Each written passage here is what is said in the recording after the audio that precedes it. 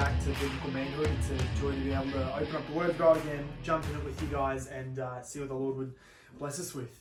Today we're going to cover a topic of faithfulness or fidelity, especially as married men, as we would be seeking to cultivate a heart and lifestyle of faithfulness to our wives. We're going to touch on sexual fidelity, emotional fidelity, and the use of pornography and things like this. In the coming weeks, we'll go into a little bit more depth around for single and married guys around sex and what's allowable before and after marriage, and how much where the scripture draws those lines. So they're going to be age restricted, therefore not on the app but on YouTube only. So you'll need an account that can verify you're over 18. That's just going to be our safe way to keep it away from young years that would be otherwise inappropriate.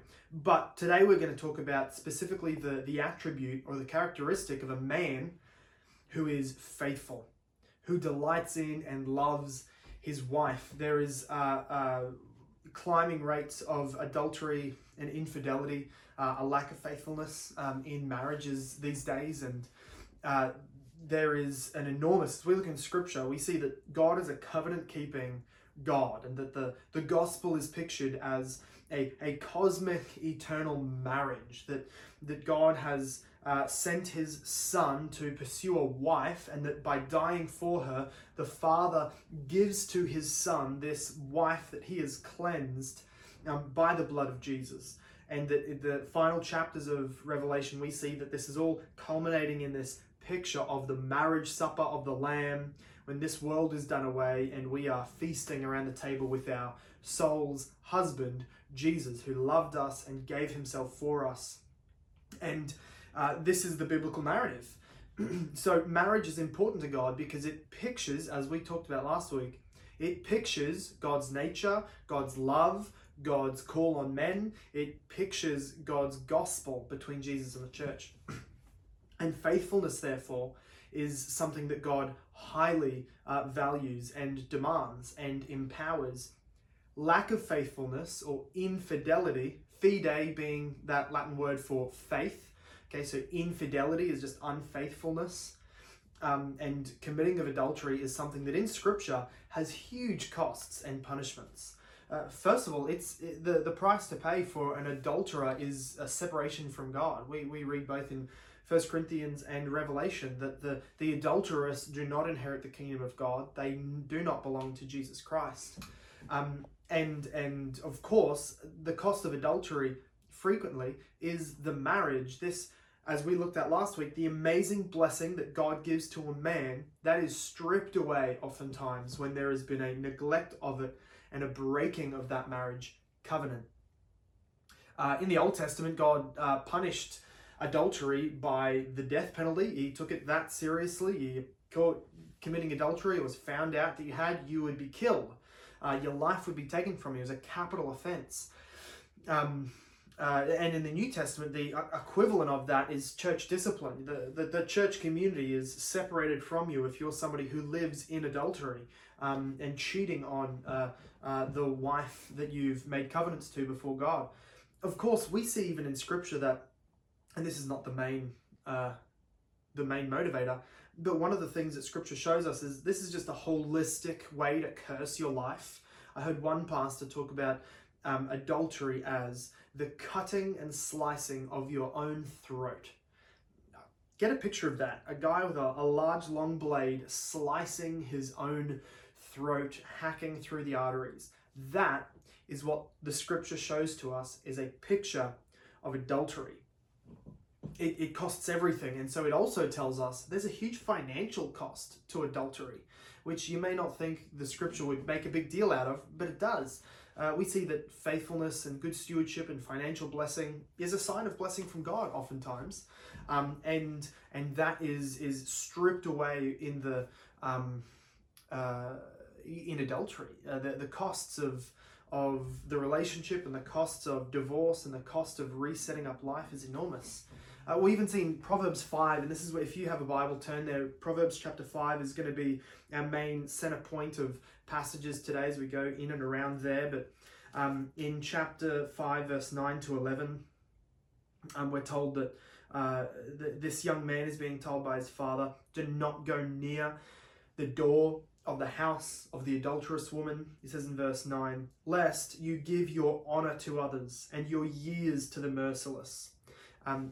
There is an honor cost. Your honor is taken from you in adultery. It's stripped from you. Your legacy also, we can read in chapter 6, verse 33, Proverbs 6, verse 33, says that this adulterous man, he will get wounds and dishonor, and his disgrace will not be wiped away. There is great disgrace, shame, dishonor that comes on a man in his name when he is defiled and cheated on and committed adultery against his wife. And this is what the scripture shows to us. We see that it also back in chapter 5, it takes away the strength of a man. The glory of a man is his strength, we're told in Proverbs, and it says in verse 10 of chapter 5, do not commit adultery, lest strangers take their fill of your strength, and your labors go to the house of a foreigner, and at the end of your life you groan. This is a picture that there is huge cost, personal, emotional, spiritual, family, social cost to adultery. God is just yelling through every category he can, be faithful to the wife of your youth. Do not commit adultery. And I want to say especially to the married men at the moment that there is temptations that come up all through life. And I want you to hear me talking directly to you, to exhort you to be increasing your defensiveness around your family and especially your marriage relationship. It is always under attack. It is always being tempted to be broken. The world is geared to despise covenant faithfulness in marriage and distort that. And so I'm exhorting you, protect that relationship. If you have any considerations in your mind of ladies that you work with, that you know that there's temptations that you have, I'm calling you to pray against that. Kill those sins in your heart. Honor the marriage covenant you have made with your wife. The cost is high and ultimate for breaking this.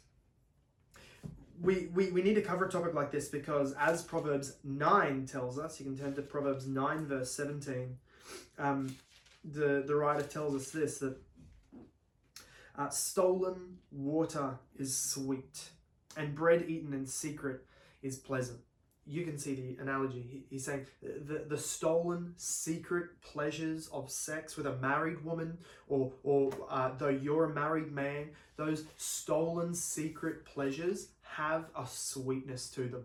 That there's the joy in the secrecy, and yet it tells us in the next verse, Proverbs chapter 9, verse 17. It then says, "But he does not know that the dead are there, and that her guests are in the depths of the grave."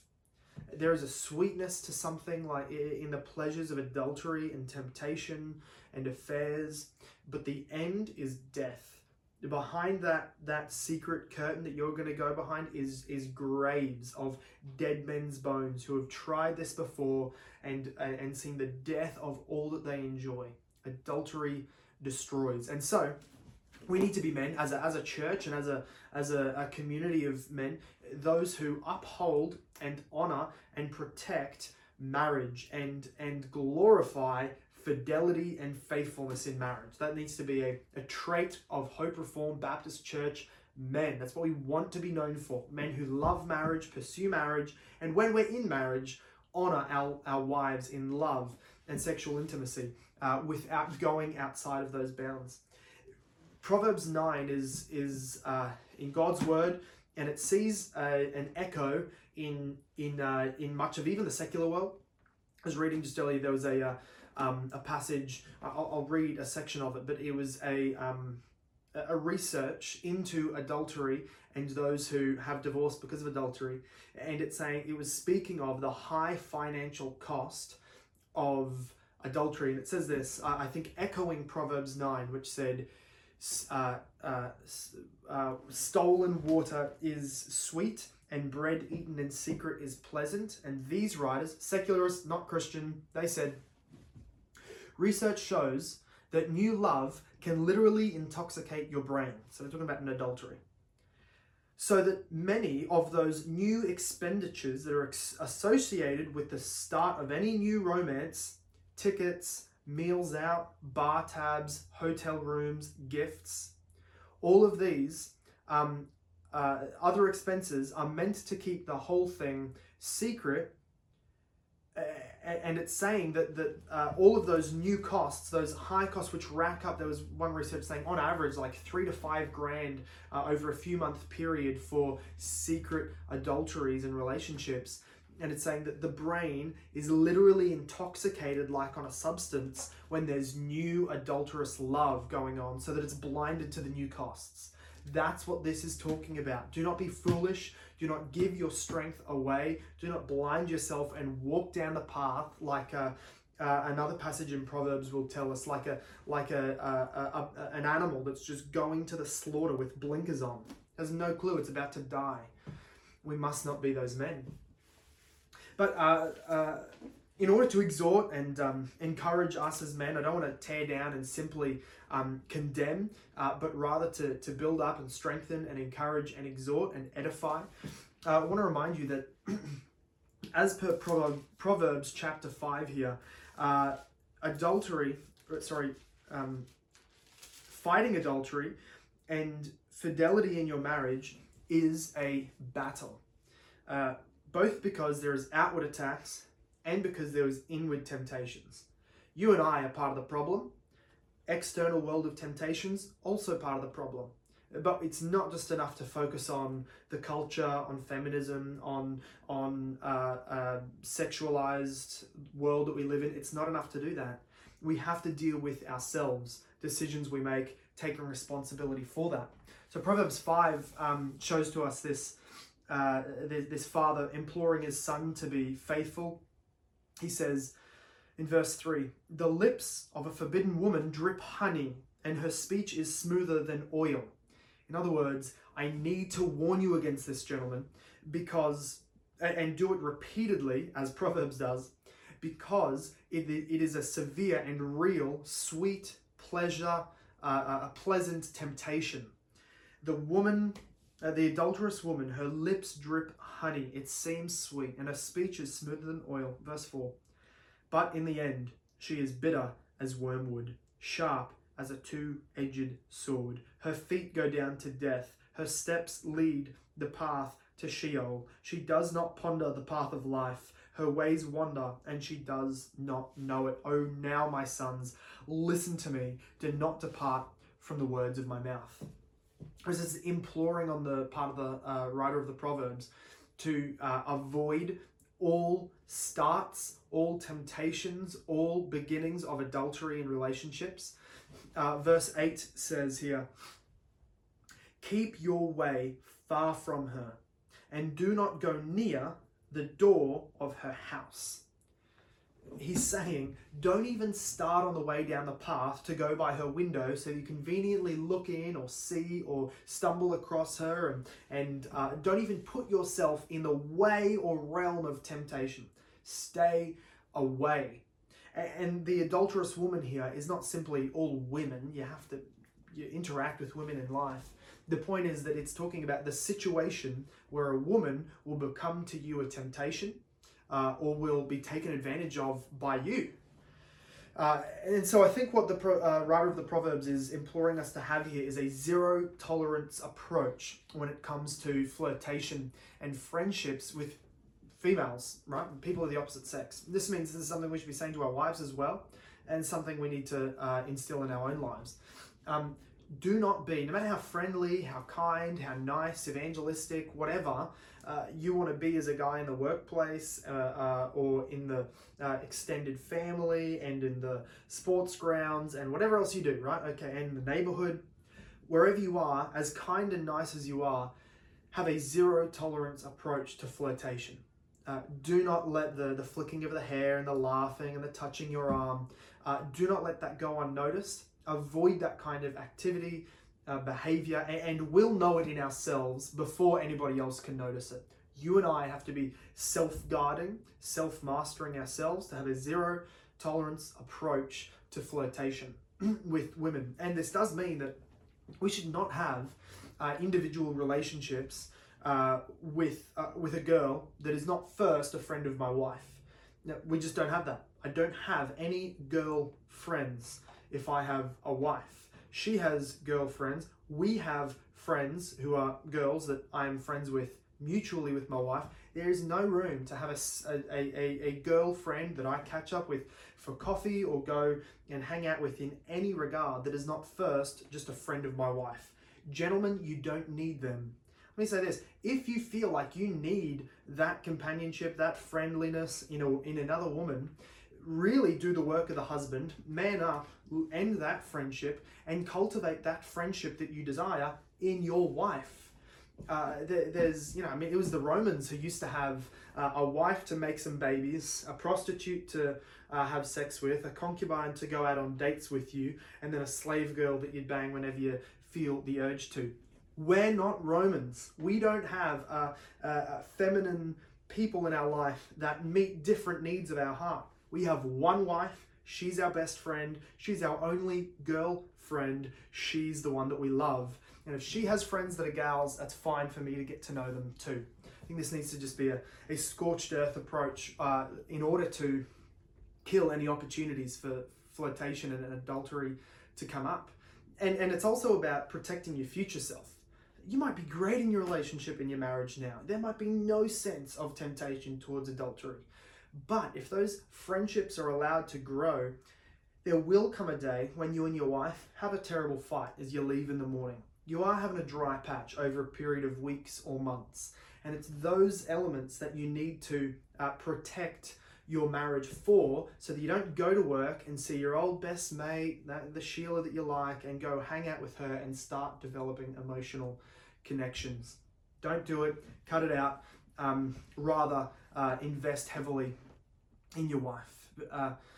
And I want to make the point that in our culture, we frequently, or maybe it's in the movies or on TV shows or whatever, the guy who can get or sleep with or cheat on his wife with a bunch of gals is often shown as, the alpha male, the jock, the real dude, the real man. And then maybe the guy who only ever has sex with one woman, his wife, is maybe painted as the whipped one. No, it's a good thing that you do that, but it is less impressive than being able to extend out and take many women, as if we're some kind of evolved beasts from the field. Rather, what I want to point out is that faithfulness and not unfaithfulness is the mark of masculinity. So not just righteousness, not just saying that's a good thing to do, it's the manly thing to do. Faithfulness takes real, hard-earned, hard-working, sweat of the brow masculinity. Faithfulness is masculine. Cheating is cowardly and weak. It's pathetic. Because it's the cowardly and the weak man who commits adultery because he has no self-mastery. He sees something, desires it, walks after it. He has no self-mastery over his own lusts. He can't even control himself. He's weak. He's cowardly. He doesn't attack, approach, and defend himself or his marriage against those inward lusts. So that number one, he's cowardly and weak. The man who has control over self, discipline over lusts, that's the real masculine man, like Jesus, who lived his life as a single man and never once had an adulterous, lustful thought or word or act or move that he made or sexual encounter that he had. He was pure and upright, not just because he was holy, but because he was masculine. He was a real man. But also, cowardice and weakness also seeks pleasure without marriage. If you think back over the things that we've been touching that men should be through our videos, one of the big ones is responsibility.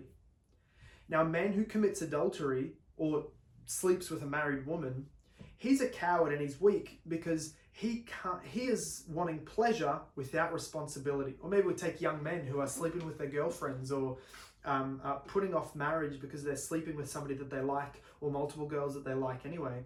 These guys are seeking pleasure without responsibility.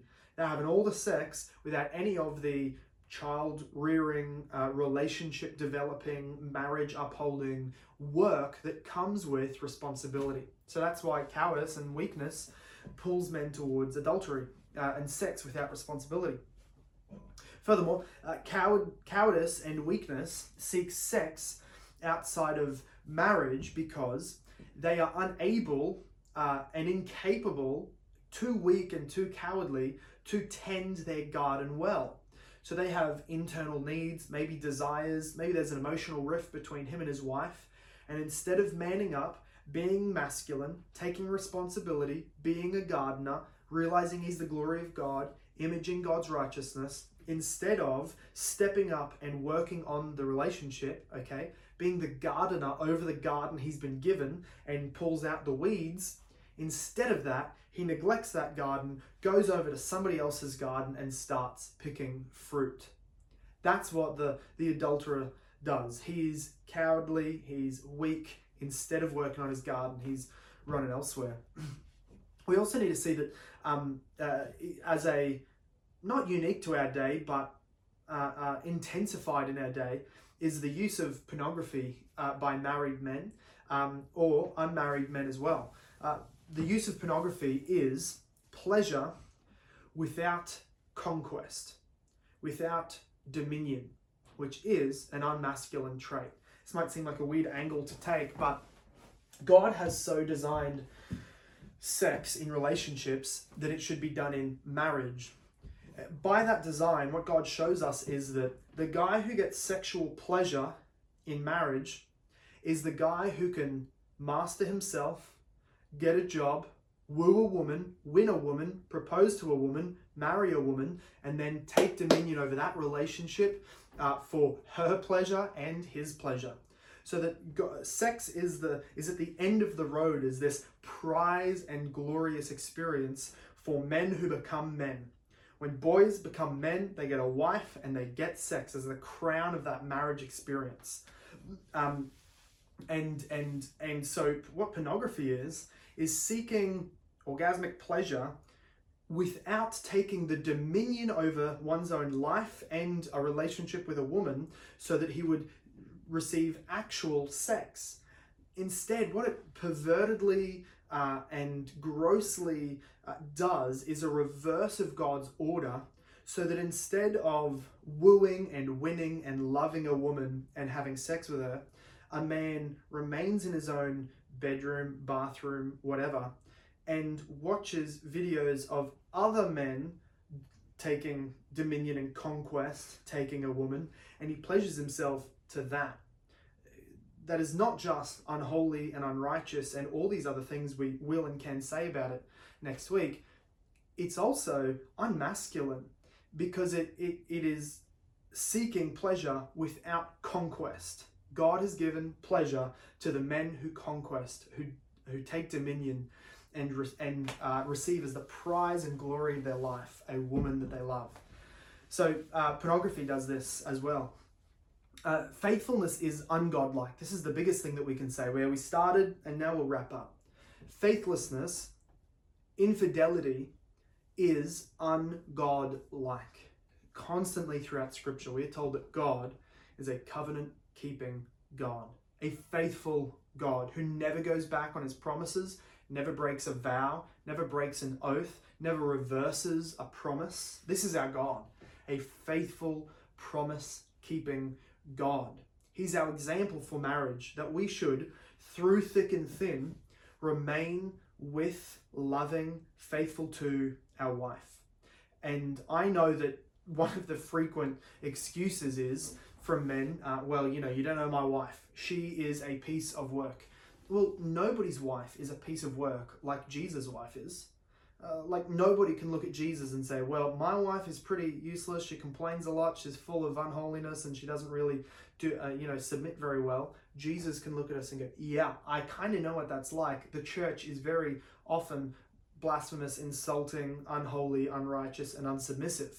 And yet Jesus never stops loving, never reverses his atonement blood sacrifice, never regrets dying for us. Friends, this is the love that we're supposed to have, like Jesus, faithful through the end, no matter what we receive from the other side. And also, young men. Jesus was a young man who was single. And the reason that he kept himself pure, even sexually, was because he knew he was to fulfill and had to fulfill a future covenant. And we need to, young guys, think the same way. You're not yet married, and yet there's a future covenant you will be stepping into. You will one day be getting married. And so you want to keep your ground as weed-free as possible. You want to keep your experience as holy unto the Lord as possible, so that future marriage will be the holiest it can be, the most blessed it can be. Don't use these unmarried days to sow weeds and tares among the soil. And that is what you're doing if you're sleeping with other women, looking at pornography and the like. So rather keep the soil clean like Christ did, so that when you step into the covenant that God has for you, you will be the best that you can be for the wife that he has prepared for you. And be encouraged at the moment that despite past sin before you're a Christian, despite past sin even while you have been a Christian, whether it has been lust of the heart, pornography, or genuine adultery, while if there has been adultery, your wife deserves to know, and she needs to know. You need to confess and repent of that. Real repentance will entail confession and work through the hardships of that. If those things have been committed, there is forgiveness of God available. The cross saves adulterers. The cross saves the lustful. The cross saves perverts, and the cross saves sexual sinners. We are brought together not by our own holiness, but the holiness of Jesus, renewed and transformed to live as faithful men who love our wives and glorify Jesus. So, gentlemen, maybe there's conversations you need to have with your wife about relationships together, relationships with other people, about past sins or current addictions that you might have. Maybe you need to have the conversation about plans going forward to better protect yourselves. Whatever it is, I pray that you would have those conversations, be prayerful to the Lord, repent and confess of sin, and be men that glorify Jesus and image him in our faithfulness to our wives. Stay pure, stay holy, and stay in the word, gentlemen. Bless you, and I'll see you next time.